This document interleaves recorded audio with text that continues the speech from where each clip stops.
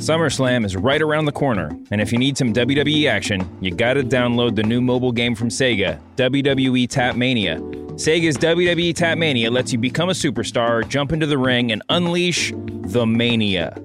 Plus, you can build a team of your favorite superstars and legends. It's the best quick break game around.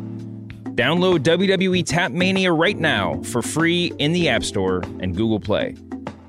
Also, make sure to watch The Ringer's new live reaction show, Talk the Thrones.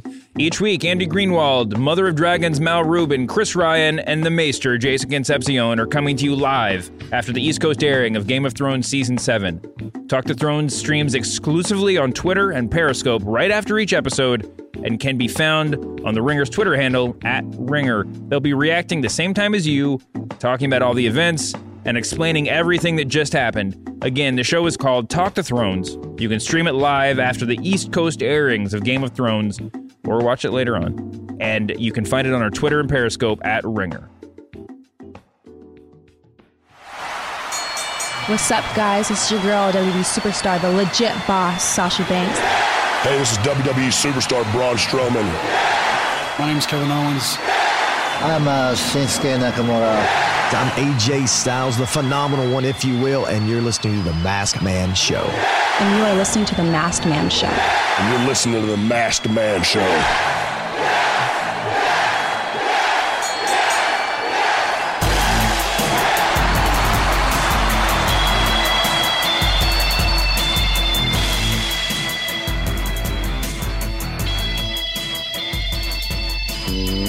Welcome to The Masked Man Show, part of the Ringer Podcast Network. I'm David Shoemaker. This is Dave Schilling. This is. How you doing, man? Pretty good.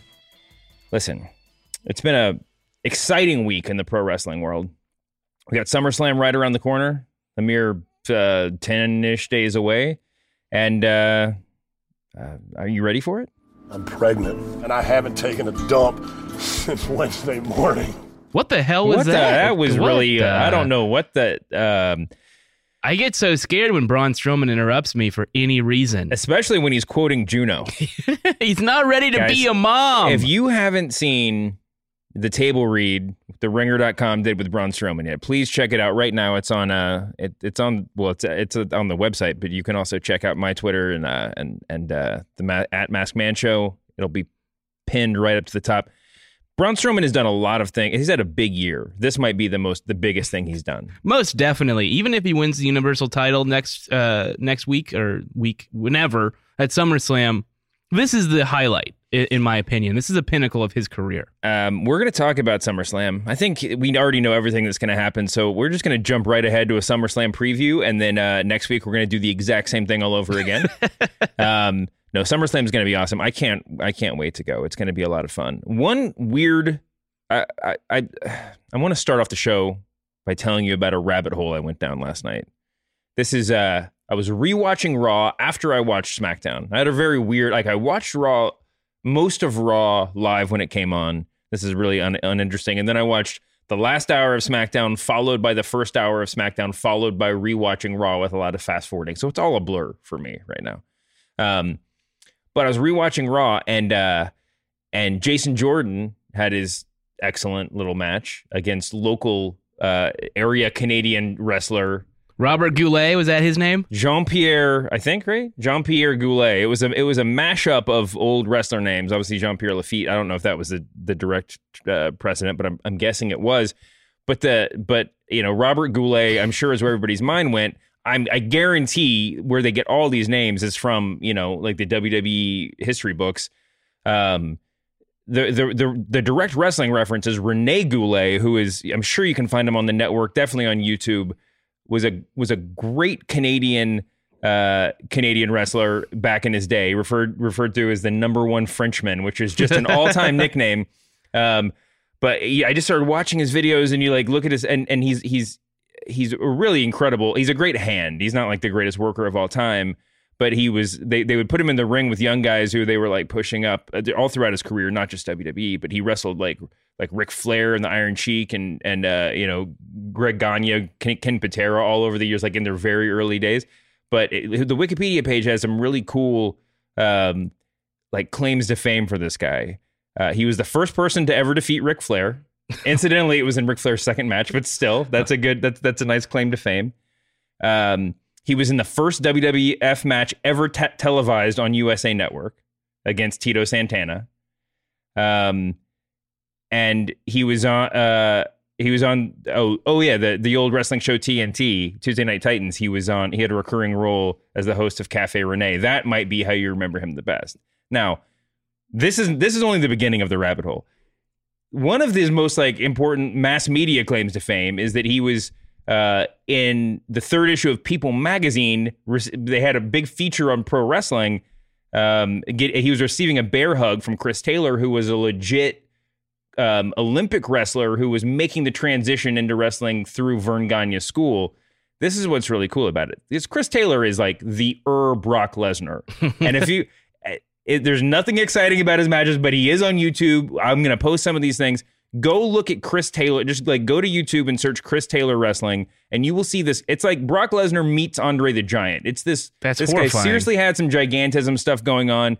He was wrestling on the Olympic level at 400 pounds. I mean, whatever it was. He was probably 300 pounds. He's a big boy. He is an enormous dude. He's actually, according to the New York Times, in 1985, the push for having an upper weight limit in the heavyweight division started in 1972 because Chris Taylor was wrestling at 440 pounds. Jesus. Against these little other dudes. He's like the Vince Wilfork of wrestling. He is. Or he's like the Brock Lesnar, who actually he's the only guy that's ever had not the only guy, but one of the few guys that's had to cut weight to be a heavyweight UFC fighter. That's insane. Let me also point out, Robert Goulet does have a wrestling connection because Robert Goulet... He was at WrestleMania, right? WrestleMania 6, he did the Canadian national anthem. Oh, that's so great. I love Robert Goulet.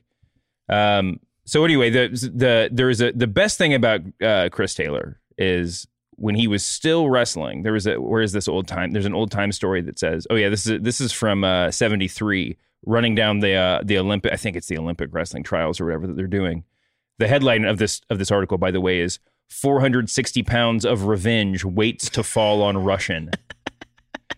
And the first quote from Chris Taylor is, quote, "I owe the Ruskies a little something." Yes, go at him. So if there was any doubt this guy could be a pro wrestler, I think he's answering it right there. But it says in the article, this is a quote: "This meet will probably be Taylor's last as an amateur. He's been offered a $60,000 bonus by Vern Gagne, a Minnesota promoter, to become a professional wrestler."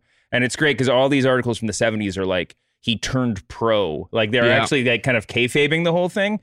But further to the kayfabe, we'll throw a clip in this of this in the show. But there is an incredible video that I think we've all probably seen before, but it bears a rewatch, called "The Making of a Pro Wrestler" with Vern Gagne and Chris Taylor. It's on YouTube, and it's this 15-minute local news segment about Chris Taylor training to be a pro wrestler. There's some old school Sergeant Slaughter in the background, they're in the same training class. And it's also Vern just trying to kayfabe his wrestling school that, it's what you always hear about. It's the ring in the barn.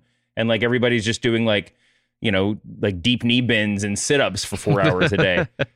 It is really one of the most incredible videos ever. It drags. I mean, it's just it just shows the entire match, his entire first match or whatever. But this guy's, he's a big fatso, but he was really good, man. Hey, David, you know who else owes the Ruskies a little something?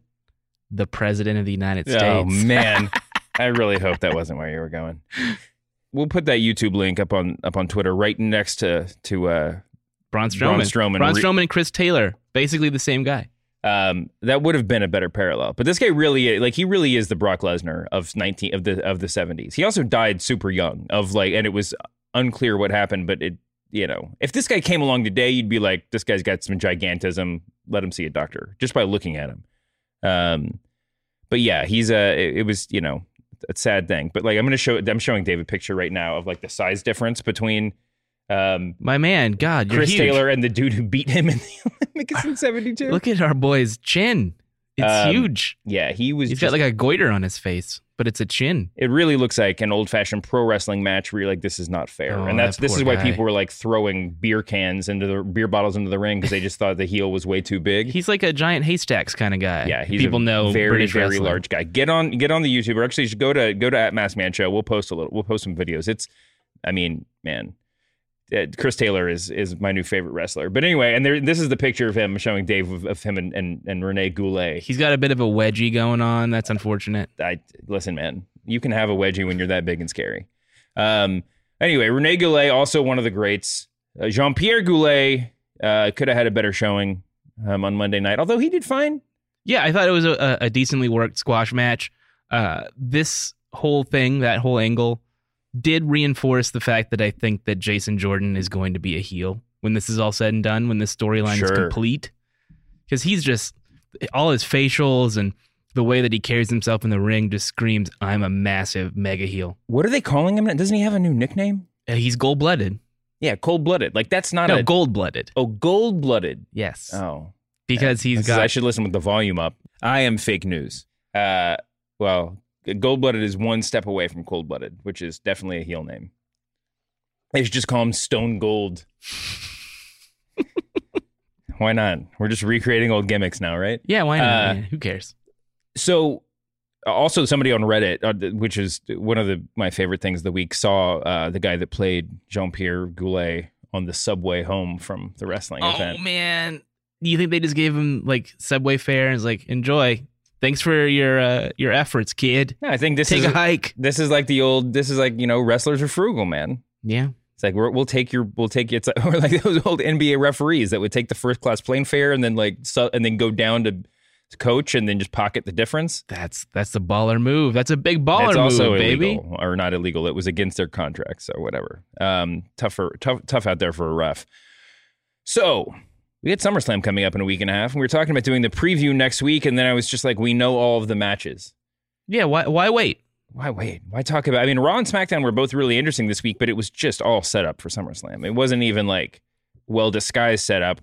Right before we recorded, I was talking about the John Cena, Baron Corbin setup, which like the entirety of their match is based on weirdly like a video of what happened after SmackDown went off the air last week, which they could have had on TV, right? Like that was post-show. Yeah, I mean, I don't know what their contract says about overrun these days. I'm sure they have a little bit more leeway with USA Network than they used to.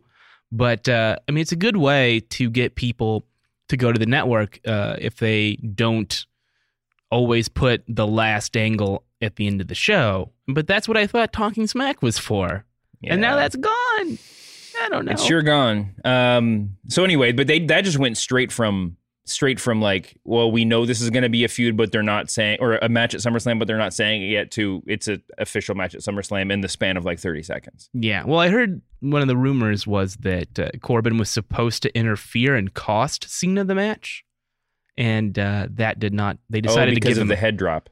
I don't know if it was because of the injury or if it was because of the fact that they wanted to put Shinsuke over clean. That's what I heard, was that Cena decided, I'm going to let him beat me. 1, 2, 3, clean in the middle of the ring. You shouldn't make decisions when you're concussed. He was not concussed when he made the decision. I was just joking. I know. Yeah. So anyway, I'm excited. I'm excited for SummerSlam, man. I'm stoked. We got a lot of good matches. I'm not as excited for John Cena versus Baron Corbin as I could be, but what the hell? Let John Cena put him over. Or let Corbin put John Cena over. I'm getting the faint hint and whiff of a cash-in. I think a lot of people are out there in internet wrestling community land that Corbin might lose the match to Cena, but then cash in on Shinsuke after he beats Jinder Mahal. But Jinder just lost clean to Randy Orton on Tuesday. So Are we burying Jinder Mahal? What's going on here? I'm so confused. Me too. Like, that main event was great, but like, I mean, it was my favorite Jinder Mahal Randy Orton match, but it's like, was that? I don't understand all this wrestling, how like the backstage like code of honor goes, but like, was that Randy getting his win back? Like, did he feel like he was owed that SmackDown main event win after losing 3 times to Jinder? Well, we always hear from people like Triple H that 50-50 booking is the most effective way to get people over and to build characters. So yeah, I think after losing 3 times in a row, toss him a victory so he doesn't totally lose his heat and look like a schmuck. Yeah, but I feel like the average wrestling fan can tell the difference between a title match on a pay-per-view and the main event on SmackDown. My confusion stems from the fact that the title's not on the line. Why not? That's weird. And I'll say the same thing about Carmella and Naomi, where Carmella gets a win. Great. She has her boy James Ellsworth interfere after his suspension ends. But it's a non-title match. And, okay, she walks out every night with a briefcase that has a title opportunity inside of it. Yeah. Why didn't she just use it after that match was over? It made no sense. It's completely illogical. The Money in the Bank briefcase is going to be an inherently difficult concept in the women's division.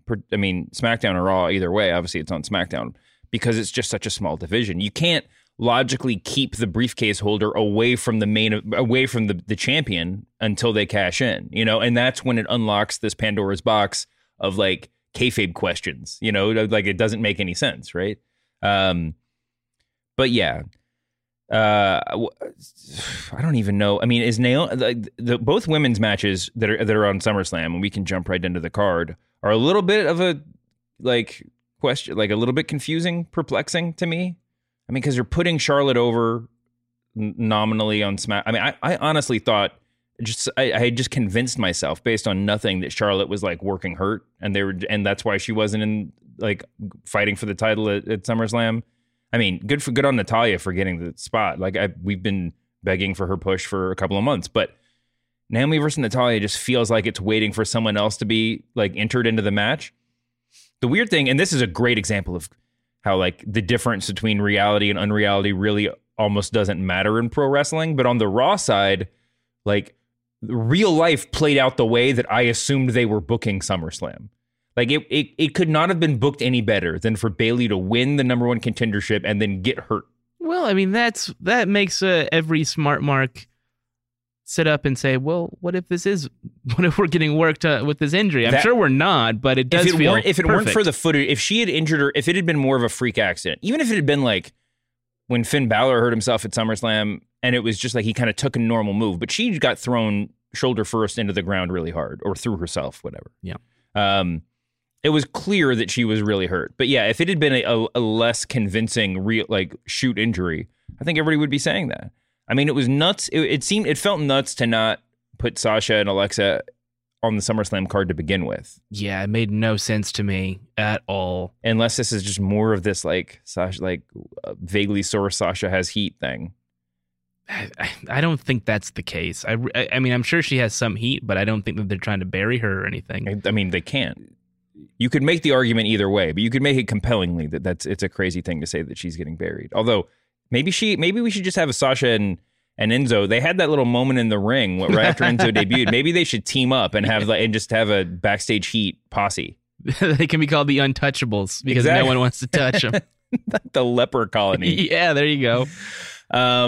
That would be great. Then they could have like the US, instead of the US Open Challenge, they could just get in the ring and just be like, we're having open challenge to anybody that like is not afraid to tarnish themselves by getting in the ring with us. And then Jean-Pierre Goulet comes out week after week. Sad. So anyway, so we have Sasha Banks winning a triple threat, Nia Jax winning a triple threat to fight each other next week to see who's the number one contender for Alexa Bliss's belt. This is all, again, the most wonderfully booked thing I could imagine. First of all, there were women that wrestled on Monday night that I forgot were under WWE contract. So, shouts to Emma and Mickie James. But the having Alexa on commentary during both matches was really good. Alexa's perfect on commentary because she only says like 15% of what someone else on commentary would say, but she's always like on point. She's not, it doesn't seem like the point isn't the commentary. The point is what's going on in the ring, as it should be. And then next week we're going to get Sasha versus Nia Jax.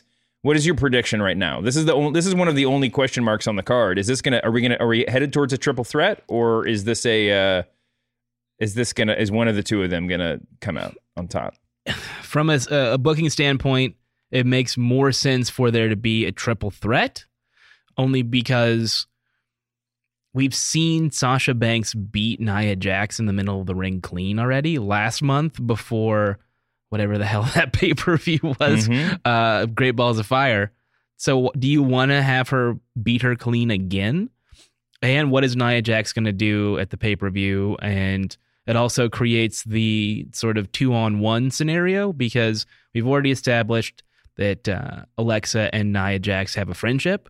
Yes. So they can gang up on Sasha Banks, and then maybe Bayley comes out to even the odds and maybe swing a kendo stick or something. And she's only got one good arm. You only need one arm for a kendo stick, man. I know, but it looks like it hurts a lot more when you swing it like a baseball bat. That's true. I want it to be a Bayley heel turn personally, and have her cost Sasha the title. Well, again, going back to how this is the most incredibly booked women's storyline in the past 6 months. By accident. Bayley, it was totally unclear whether Bayley was embracing the booze on Monday night, but the tension was greater because of it. That was one of the biggest bummer segments that I've witnessed on wrestling in quite a while. See, I was watching it as if she was she was starting a heel turn, but was just not acting it as well as she should have. And so it was less of a bummer to me. The crowd on Monday and Tuesday, hot. I mean, that was probably about the smarkiest crowd you could imagine because it wasn't just this. It wasn't just. Well, I'll say it. That's probably the most adversarial crowd you could imagine because it wasn't just smarky. It was also smarky and Canadian. Yeah. So they had some like provincial like rooting interests that were totally off the Smark playlist. You know, it was very, very weird. Well, that's a babyface heat for our man Jinder Mahal. They did not mention Jinder Mahal was coming home to Canada, of course. And maybe it would have made a little bit more sense. No, they did mention that he was from Canada, right? When he was getting the cheers in the main event, I'm sure like. I feel like JBL or somebody mentioned that. Maybe I wasn't paying attention. But yeah, that was it was all so strange. But so Bayley gets booed loudly. And she, continues on with her pre-planned promo about like happy tweets making her healthy. Oh boy, that made me really sad. Ooh. It was rough. Yeah. But when we look back in 3 months, if that's the moment where she either started her heel turn or that's the moment that forced them to turn her heel, then that's a really cool moment. Yeah, I mentioned this on Twitter that it reminded me a little bit of the Shawn Michaels I Lost My Smile promo. Not as good, obviously, because Bayley has deficiencies on the mic, but it did have a similar feeling because it's this babyface hero who's saying, I can't wrestle. I'm so sorry. I can't entertain you. Mm-hmm. And then everybody's like, fuck you. Yeah. We don't care. And listen, Bayley losing her smile would be a much bigger issue than it was for Shawn Michaels because Bayley's smile is like 50% of her moveset. Ooh. It's her gimmick, yeah. No, I'm just kidding. That was overly harsh. Cool, bro. Damn. Bayley's great. WWE has dropped the ball. I mean, listen, we've said it since she debuted. The reason she worked in NXT is because it was like a years-long underdog story. And then she comes up to Raw and they're just like, Bayley's the number one contender. Like, it doesn't make any sense. They didn't even like use the gimmick that they had. I mean, I guess they saw it as this kid-friendly, like whatever, like little girls love her gimmick. But give her any legitimacy, she's got to be the underdog. And it wasn't even like they didn't have to reset it and pretend she was a jobber. She was the only one. She was the one of the four horsewomen who got left behind in NXT because she wasn't good enough. Like, that's your storyline. Yeah. But maybe there was some pushback about not putting her over as a legitimate threat. Maybe there was some pushback to redoing that storyline, essentially, when a lot of WWE fans had already seen it. And I think regardless of if they had done that angle or not, they were going to have to evolve her character in some way. So that's the flip side. And I mean, we said that too. They did establish her as a main eventer, which I don't know how important that is when your main event, when your entire division is 6 people. Yeah. But I guess 8 people. But anyway, here we are where we are. And hopefully we're going to have like a heel Bayley. I would love that. I think it's a great idea and it would be a really next level gimmick. Listen, everybody in the main event of SummerSlam is a heel. So I think we should just turn the entire roster heel and then we'll just go from there. I mean, that would certainly make it easier to book, because then there'd be less booing, because if everybody's a heel, everybody's cool now. That would be really interesting. Yeah, let's do it. Fuck, who cares? It's wrestling. Yeah, man. Wrestling's fun. So, Alexa versus whoever she wrestles, which is probably just going to be Sasha Banks again. See, Alexa versus Sasha could be like one of the best matches on the card. Yep. But if it's an afterthought, I mean, they just got to give it a chance. Yep. If it's an afterthought because the booking, they've had to rebook it on the fly, then who knows? John Cena versus Baron Corbin. Man, I like your cash in theory, especially because like Cena seems to be gone from SmackDown after this. Right. Maybe He'll stick around for another month and like keep do the rematch, but they've been announcing him on like for Raw house show or for like episodes of Raw. So I think, right? Yeah. And I think he's also advertised for No Mercy. Is No Mercy a SmackDown or a Raw pay-per-view? I'm asking the wrong guy. Working over my head here.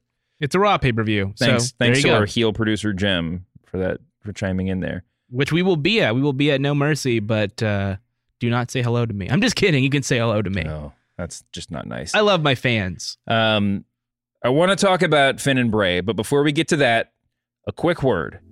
We're very pleased to announce the newly relaunched TheRinger.com this week. We're really excited for everybody to see the new site. I think most people know this, but I am the art director of TheRinger.com when I'm not talking about wrestling with Dave Schilling. I probably didn't do as much on the relaunch as you're imagining after I just said I'm the art director, but I've been working very, very hard. We all have, and it's really cool. I hope you all check it out. Our latest articles, videos, podcasts, it's all right there on TheRinger.com, including Braun Strowman in his acting debut. Special thanks to Miller Lite, who've been with us since the beginning and have been fantastic partners to us on The Ringer. We're thrilled to have them as the relaunch sponsor for the site. Miller Lite, the official beer of The Ringer. Finn Balor versus Bray Wyatt. Level of excitement here? We're presumably going to get to see the Demon again. I'm into that. They've been teasing it very subtly, other than the heartbeat intro when he appeared out of nowhere last week. It'll be good. It'll be fine. It'll be a standard Bray Wyatt match with some Finn Balor high spots. It'll be okay. I think if he's the Demon, he's winning. If he's not the Demon, he's probably losing. I was really back and forth on this on their promo Monday night. One, I don't know that putting the microphone in Finn's hand to open that up was the best decision. No, he's fine. He had so much heat. He got to do the too sweet. He's fine on the mic. He's totally fine. He is fine, but it's like, it's not his strong suit, that's for sure. And I get, and if the decision was let's put the mic in his hand because we got to do it sooner or later, then that's fine. He wasn't bad at all. No, he's just not remarkable. Yeah, you just sort of like when he says that. What did he say about Wyatt? He was like, he creeps me out. It gives me the creeps. Like, it's just like he'll say a line and I'm not quite sure how I'm supposed to take it. Like, is he being like sarcastic or is he actually saying I don't know.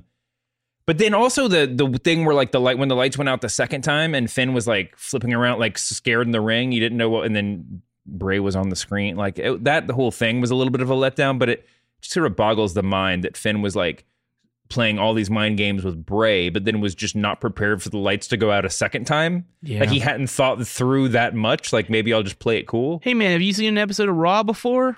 No? Okay. So you don't know what's coming? That he's probably going to be on the screen something? At a bare minimum, just like he figured it out last week where he was just sitting on the turnbuckle when the lights came back on, and now he's just freaking out in the middle of the ring. Like at least just get out of the ring. Like that. Yeah, it's just. I cannot wrap my brain around the idea that I'm still supposed to be scared of Bray Wyatt. Again, a scary looking dude. Sure. He's about 3 times the size of Finn Balor, so at least that part will be interesting. I'm excited for this match. Again, it's always an if, but if they kind of give it time and opportunity and keep the bugs being being like projected onto the ring apron at a minimum, then I think we're okay. I think they're not going to do that again. I feel like there's a missed opportunity here to talk about. This is 1 year since Finn Balor injured himself, won the Universal title. He's back in Brooklyn at the Barclays Center for the first time since his life changed forever. And how is he going to deal with the actual demons in his head saying, don't hurt yourself again? They totally missed that.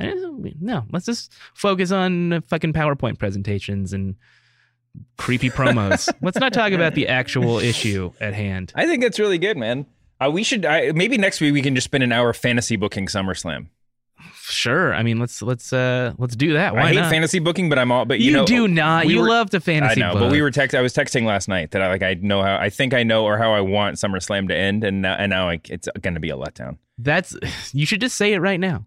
It's a great idea. I just think that like the best way to we're talking about turning everybody heel. The best thing, the way to do it would be for Rollins and Ambrose to like have that unsteady alliance and win the tag team titles and get that pop like in the mid card or whatever, and then during the main event have them run in and help Roman Reigns win the title, reunite the Shield, and they'd be the three biggest heels in like WWE history. If the purpose of the Shield is putting the belt on Roman Reigns, man, then that's bigger than the NWO. That would be, oh man, I don't know, because when we were texting, I said to you last night that's the best idea I've ever heard, and that's why they're not going to do it. But it might have the opposite effect, that people loved the Shield so much that if they put Roman Reigns back in the Shield, he might end up being a huge babyface. We don't really know. People fucking loved the Shield. No, that's true. That's true. And I mean, you run that risk, like you were saying before, anytime you turn somebody heel. Yeah. But if they just come in and beat up Braun Strowman and Samoa Joe and Brock Lesnar and put the belt on Roman Reigns, that's a heel move. Put him on their shoulders and say, or bow to him or something. Yeah. Oh, that's not a bad idea. But they put so much time. And then they have energy. all the belts, or they have the tag belts and the heavyweight title. The Universal title. I don't know the wrestling audience as well as I wish I did. So it's a toss-up how people respond to that. It really is, if it happened. I don't know. Yeah. I would mark out for it, though. We all would. And then, after that scene, when the crowd's going wild, you have Finn Balor come out and be like, Seth Rollins, you tried to ruin my career 1 year ago today, and I'm taking my revenge. And then the Bullet Club and versus the Shield have. Ooh, Anderson and Wouldn't that be great if come out? I'm actually not endorsing the Finn Balor, the Bullet Club portion of this. The show should go off the air with the reunited Shield getting like trash thrown on them. But I mean, they really could recreate Bash at the Beach, like NWA formation heat. I don't know if Brooklyn's the spot to do it, but they could do that. But anyway, the whole point is that like that would be really hilarious if it was just like 3 swerves in a row to end the show. You're just like, why is this main event going on at 10:05? I don't really understand. It's just like series of swerves. Anyway, let's run through the rest of this card, and I'm just going to ask you if you care. Okay. Big Show versus Big Cass. Nope. I didn't even get the do you care out. I do not. I mean, this is... Okay, but come on. Enzo Amore suspended in a shark cage is kind of great. I've read some theories that this is a rib, that he is afraid of heights. They're just going to never let him out of the shark cage. They're going to put wheels on it and tie it to the tour bus. They're going to have James Ellsworth drag it to the show on tour every week. Yeah, how do you get, like, are there like city officials that inspect shark cages before you hang them above the ring? I'm sure there's some sort of governing body that we're not aware of to make sure that it's, safe to get up in there. I don't know. I don't really care about that or this match. I kind of do. I want more. I want to read a Bleacher Report article about it. I'll get right on that, sir. Randy Orton versus Rusev. Do you care? Nope. I'm excited to see this match. Like, I kind of want to see them get a chance to really work together, but I'm not. They really haven't done anything for it. I don't want to take a dump on this show. It's just that when I say I don't care, it's that the storylines are not engaging in the way that I want them to be. Why are Rusev and Randy Orton wrestling? Because Rusev asked for a match and Randy Orton said, "I'll wrestle you." Okay. What? Doesn't he still want the belt? That's how all great matches begin, man. You got to ask for it to make it happen. Sure. Or just hit somebody with a chair. Run-ins. Neville versus Akira Tozawa for the Cruiserweight Championship. It'll be a good match. I don't care. Storyline-wise, I don't care. The really interesting thing to me for this is that they've let Tozawa do a little bit of what makes him great, like he's got to vary from WWE style. Obviously Neville is, his own creature. I don't know. And Tozawa was so good in the Cruiserweight Classic compared to what he's been allowed to do on 205 Live. I just think that this is an opportunity to really kind of push the boundaries of the Cruiserweight division. Yeah, and Neville's had some of the best matches of the year on WWE pay-per-views so far. I wouldn't say they're like top tier, but they're, 4-star or not 4-star. I'm not throwing out star ratings because that just opens up a can of worms, but they've been very, very good matches. I loved his match at WrestleMania with the dearly departed Austin Aries. So I think there's a potential here for something Austin fun. Aries, for the record, is alive. I know. You can't just throw around words like dearly departed. Hey, man, once he's not in WWE, might as well be dead to me. That's a joke. I love other stuff. Yeah. Also, in my fantasy booking, Neville joins the Shield, too. I'm just kidding.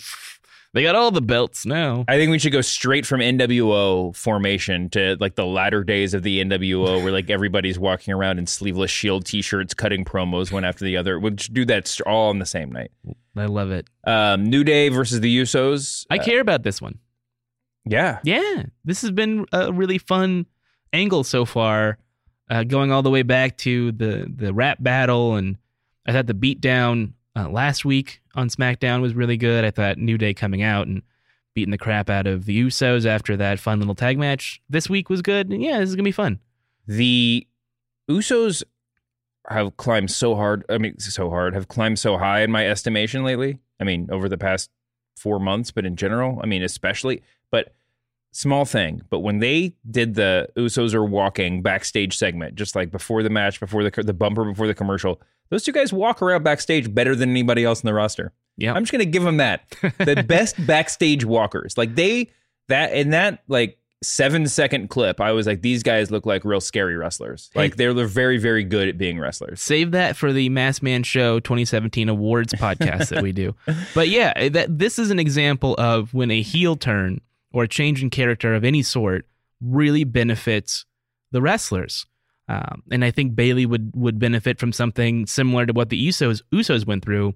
Because the Usos were stale as hell. They were slapping hands and they were wearing bright face paint. And they were one of the more colorful acts in the company. Literally. Yeah, literally. And Bayley falls into that sort of trap too. I think that with Bayley, you obviously have to make you have to ask yourself the question as to whether or not she's going to be over as a heel. If maybe if she has the breadth to actually play a heel, I'm sure that she does, but that's part of the question, the booking decision.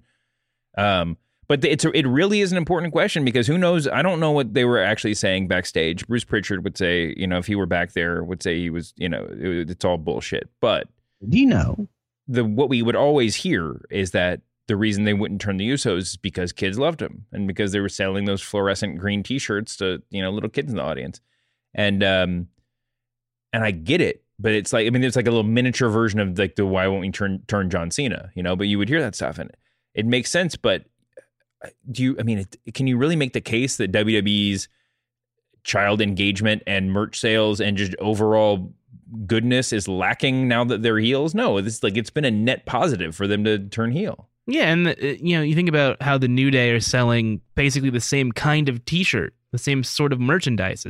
It's very bright, very colorful. Kids like it. It's fun. They get to sing along to the intro and all of that stuff. They get to buy the cereal and the unicorn headbands and all that. Yeah. There's always going to be someone in the company that can fill that role. There may not be another John Cena, but it's ridiculous to say that it's ridiculous to argue that turning somebody face or heel is going to the merch sale decision is going to be that big of a deal. And I feel like as many kids who like Bayley like Sasha Banks too, or like Becky Lynch. Yeah, I just don't know if they're not all going to have. They don't have ready-made T-shirts that are like made specifically for the young, the youth audience. Right. But they could. Yeah, there's no reason why not. They made those Southpaw shirts just on an iron-on press or whatever, whatever the normal internet T-shirt printing process is. WWE normally does the really high quality silkscreen everything, and the technologies I think are getting a little bit closer and closer. But They could do short runs on shirts. Yep. What do you think about Brock's blue shirt, by the way? Interesting choice. It was interesting. It was like Toronto Blue Jays colors for Toronto, maybe. Oh. Yeah. Huh. I don't know why, but it was not, he always comes out in black or red or something. He's messing around with the design a little bit. All right, AJ, let's get to the good stuff. AJ Styles versus Kevin Owens with special guest referee Sugar Shane McMahon. It's going to be a fantastic wrestling match. I don't know if Shane is going to add to it, but I understand why, because I assume it's building to Kevin Owens versus Shane McMahon at WrestleMania or Royal Rumble or Survivor Series or something of that nature. One of the big ones. I mean, I just say just put these three guys in a triple threat. Then you can at least then you don't have to deal with the like Shane isn't actually a wrestler thing. Oh, I'm dreaming about a TLC match for the U.S. title. Oh, assuming TLC is a SmackDown pay-per-view again, because they change them. I read. I think Money in the Bank is Raw pay-per-view next year. So who knows? Yeah. Did you listen to the Pritchard pod this week about Paul Heyman? I did. It was great. I was shocked to kind of for them to like delineate how many times Heyman had actually been in wrestling matches over the years. And they didn't even get into like the CM Punk era and like all that kind of stuff when he was like, Heyman may have wrestled more WWE matches than like Shane McMahon when all is said and done. I don't think so. Shane McMahon's wrestled quite a few You're matches. Right. He did a lot of bunch. And by the way, shouts to Conrad Thompson, who shouted me out on his show. Oh, really? On that episode, yeah. Did you miss it? Yeah. Did you skip through? You skip through the commercials? When people say your name, I usually just stop paying attention. I'm sure there's a lot of people on Squared Circle Reddit who feel the same way. Come on. But anyway, kudos to the WWE video department and the writers and Kevin Owens and whoever came up with that whole in-ring segment where he was just showing old Shane clips last night. That was just really good. Yeah. And it's a nice walk through history that doesn't like, it doesn't like take the piss out of what's actually going on in the ring or what. I mean, the feud that's actually urgent. We talked about Naomi versus Natalya a little bit. Are you excited about this at all? I'm not excited about it, but I'm intrigued. Anytime the briefcase is sort of in the background, there's a question of will there be a cash in? I love when we talk about like what makes booking sense. Not just us, anybody does, because you can almost always argue it in a million different directions.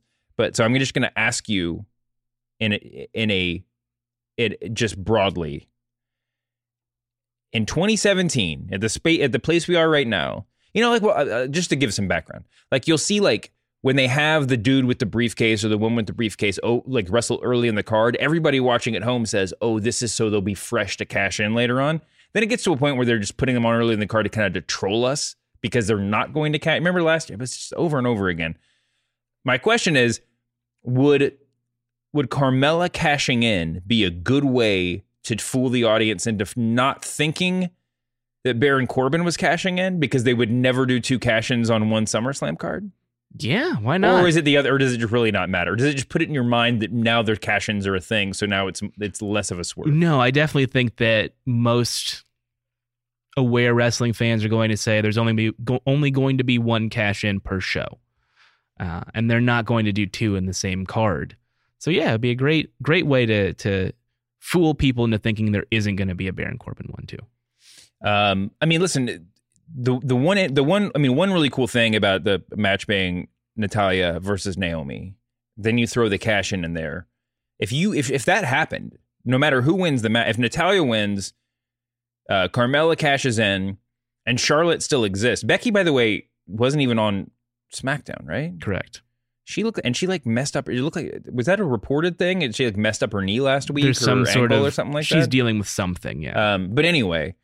If you have Naomi and Natalya, like Naomi gets her rematch theoretically, Natalya gets a rematch theoretically if Carmella beats her, and then you still have Becky and Charlotte, who were certainly the two most accomplished women besides Natalya, but in recent years in the SmackDown Women's division, you have like basically a total division reset, which could be really compelling. Yeah, like 5 people, at least 4 people with like a real stake at on the belt. So yeah, and there's not a lot of challengers for Naomi left. It's just crazy to me that Charlotte's not on the card at SummerSlam as we speak about it. It's bizarre. I mean, she was on the WrestleMania poster. It doesn't make any sense. And I got to I interviewed Charlotte and Ric Flair for a profile I'm writing for Bleacher Report on Charlotte, and when I came up with the idea to talk to her and to write this thing, it was like, oh, Charlotte's going to have a huge SummerSlam. I'm sure she's going to have a high profile match. It's going to be a big deal. Nope. As of now, she is not booked for SummerSlam. Are you going to just pause on this feature until WrestleMania or something like that? No, it's coming out. It is coming Charlotte out. is the best. Yeah. How was Rick? He is great. He called me sir many times. One of the great things weird. about phone interviews is that people think you might be important. Boy, is he wrong. Although we're both sort of like getting to the age where like in-person interviews, if you just like wear a nice shirt, have the same sort of gravity as anything else. Oh yeah, I wore a jacket when I interviewed Charlotte in person, and that gave me a little bit more gravitas. Jacket or like a members only jacket? Oh no, it was a smoking jacket. Yeah, like the Macho Man jacket that they sell on WWE.com. It was a Chalkline jacket. No, I'm just kidding. Shouts to Chalkline, great stuff. Jinder Mahal versus Shinsuke Nakamura is maybe the most bizarre match. If you had told either of us 2 years ago that this was going to be the WWE title match at SummerSlam, I would have bet my life that it wouldn't be. Let me say one thing here. Well, a couple things. I'm going to say a couple things.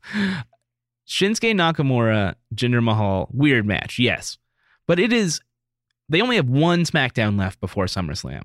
And these guys have not even like faced off one-on-one. There's no storyline here. It's just a title match. Yeah. It's weird. Isn't it weird that it's so close to the show and there really hasn't been any sort of... What happened on Tuesday? They were like, Shinsuke was watching the match from backstage? Was that the extent of their... Yesterday, they did a thing where Shinsuke did an interview with Renee Young. And he talked about how it was his dream to be WWE champion and all that stuff. What were they calling it? The Nakamura Empire or something? Like they were saying he wants to start, if he wins the championship, he'll start the... Oh, man. They had some name for it. There was a name. I don't remember what it was. I didn't take notes, unfortunately. But I did, and I don't know where they are. I wanted to see more build up to this because it's his first title opportunity since going up to the main roster, which is another reason why I feel like there's going to be a cash in here, because it just seems kind of like they've thrown these two guys together and said, just go out and have a match. It'll be fine. Who cares? People will be excited no matter what. Man. Nakamura, Mahal. If we have a Nakamura, Jinder, Baron Corbin like triple threat at the next pay-per-view, then that's gonna be bad. What did you think about John Cena making fun of him for being skinny fat? I think skinny fat, I thought it was fine and funny. I think it's a little bit weird to throw out that term because everybody's mind immediately goes to CM Punk, so it's like it's weird to sort of to bring that back up. Unless you're doing it really deliberately. The dumpster fire thing was it a trash fire or dumpster fire? Dumpster fire. Yeah, there was a dude with a sign that said dumpster fire. That is going to catch on. And I'm sure WWE is already like in the process of printing dumpster fire t-shirts. They can't trademark it. We did a piece on theringer.com about like the etymology of dumpster fire 8 months ago or something like that. It was a very funny piece. But yeah, it's going to be interesting to see how they plot Baron Corbin's path forward. He very well may leave SummerSlam as the WWE champion, which is just bonkers. Massive heel heat if that happens. At the same moment in time in which he is like his new nickname is Dumpster Fire, whether or not whether WWE likes it or not. It's going to be really interesting to see how they get him to a place where he can be taken seriously.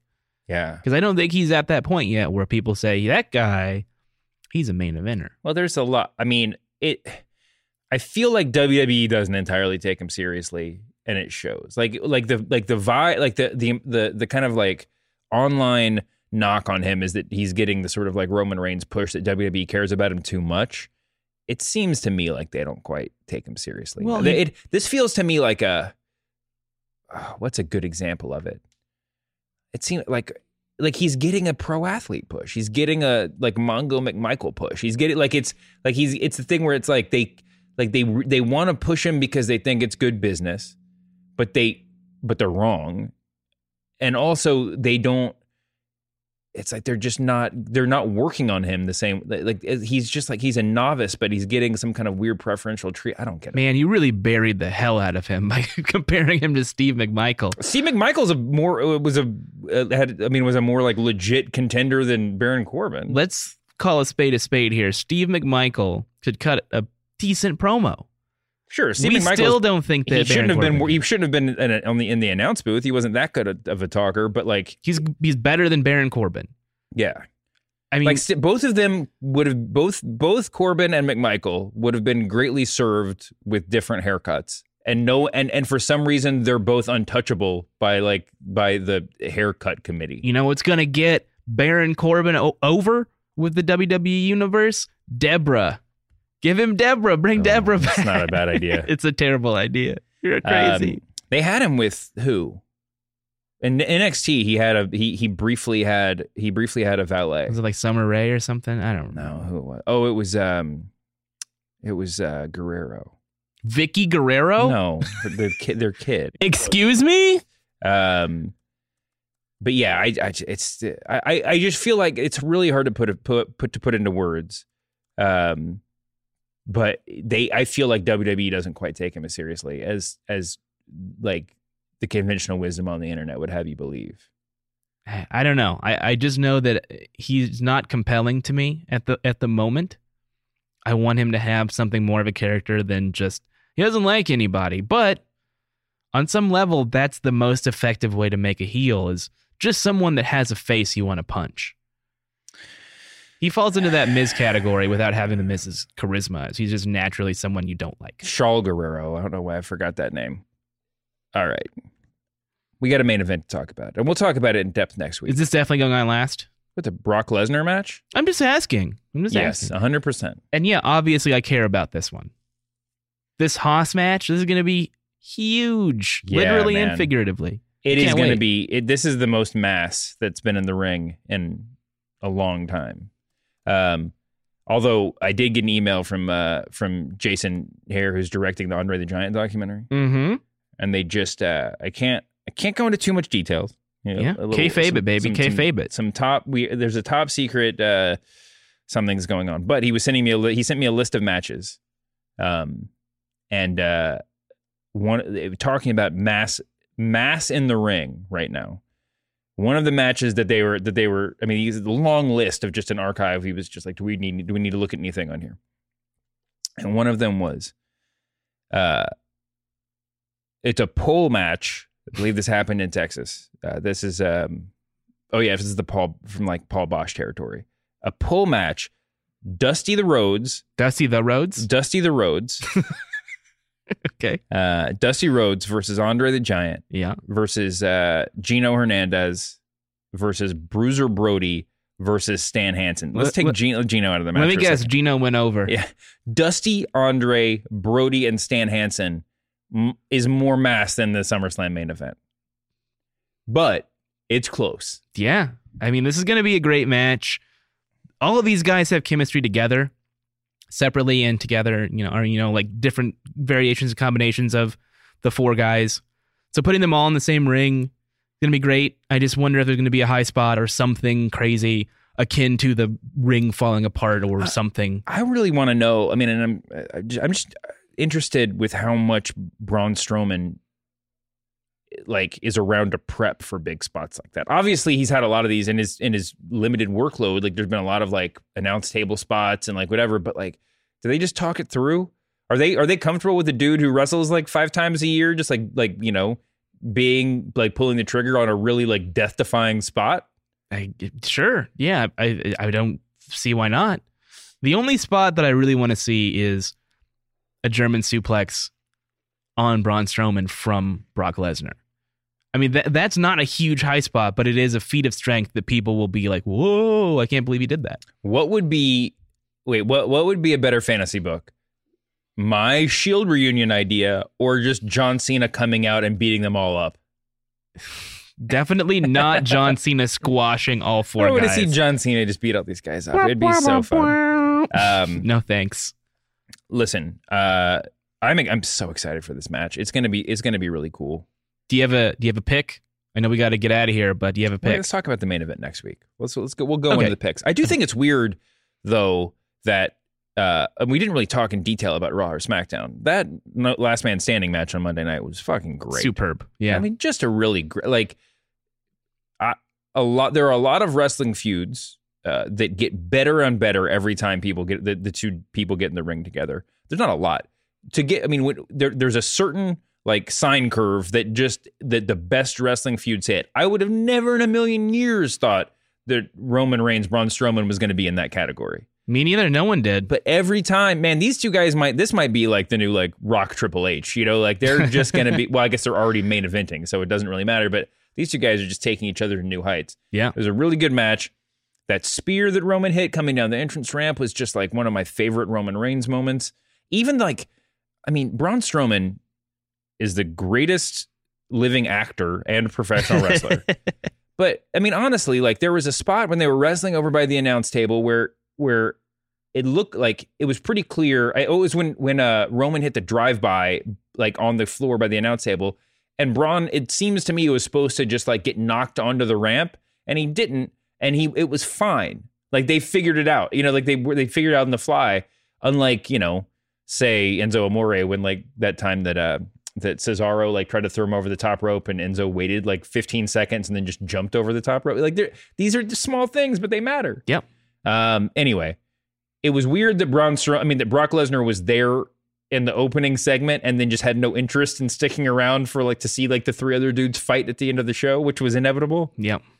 I get keeping them separate. It's sort of we're back to Brock Lesnar exists in an alternate timeline or just an alternate dimension, and it's crazy. You just always, combine the kayfabe and the shoot and say, well, Brock Lesnar is the biggest star in wrestling and he has a special contract and gets to do what he wants. So, of course, he's just going to go home and, I don't need this. Yeah, I'll beat him up. The other guys should just want to, run in at the beginning and the first segment. It's just sort of crazy. It's crazy that all three of the other dudes were involved in the main event, and of course they were. It was the right decision, but that all three of those guys are wrapped up together, and Brock is just wearing a blue t-shirt and body slamming the Miztourage. Great segment, by the way. Oh, yeah. But back in the day, back in the Attitude Era, you'd see them arrive, you'd see them leave, and it would make sense.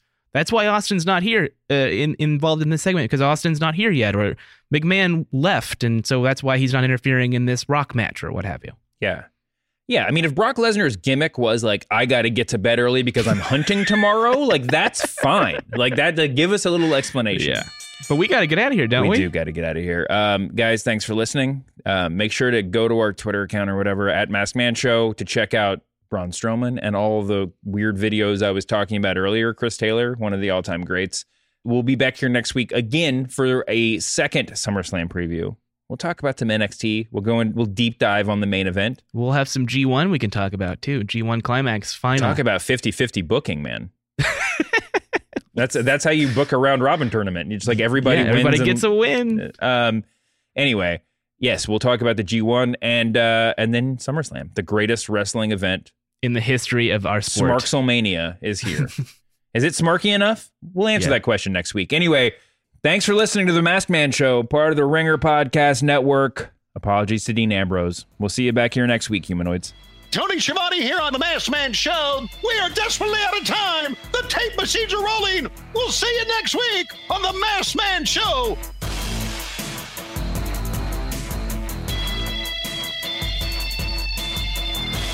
Fuck, who cares? It's wrestling.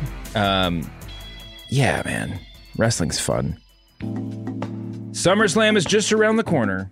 And if you haven't already heard about the new mobile game WWE Tap Mania from Sega, you've got to check it out. Become a superstar, jump into the ring, and unleash the mania. You got that, Schelling? I got it. I love that game. I actually downloaded it. It's a lot of fun. You can even build a team of your favorite superstars and legends. It's the best quick break game around, so download WWE Tap Mania now for free in the App Store and on Google Play.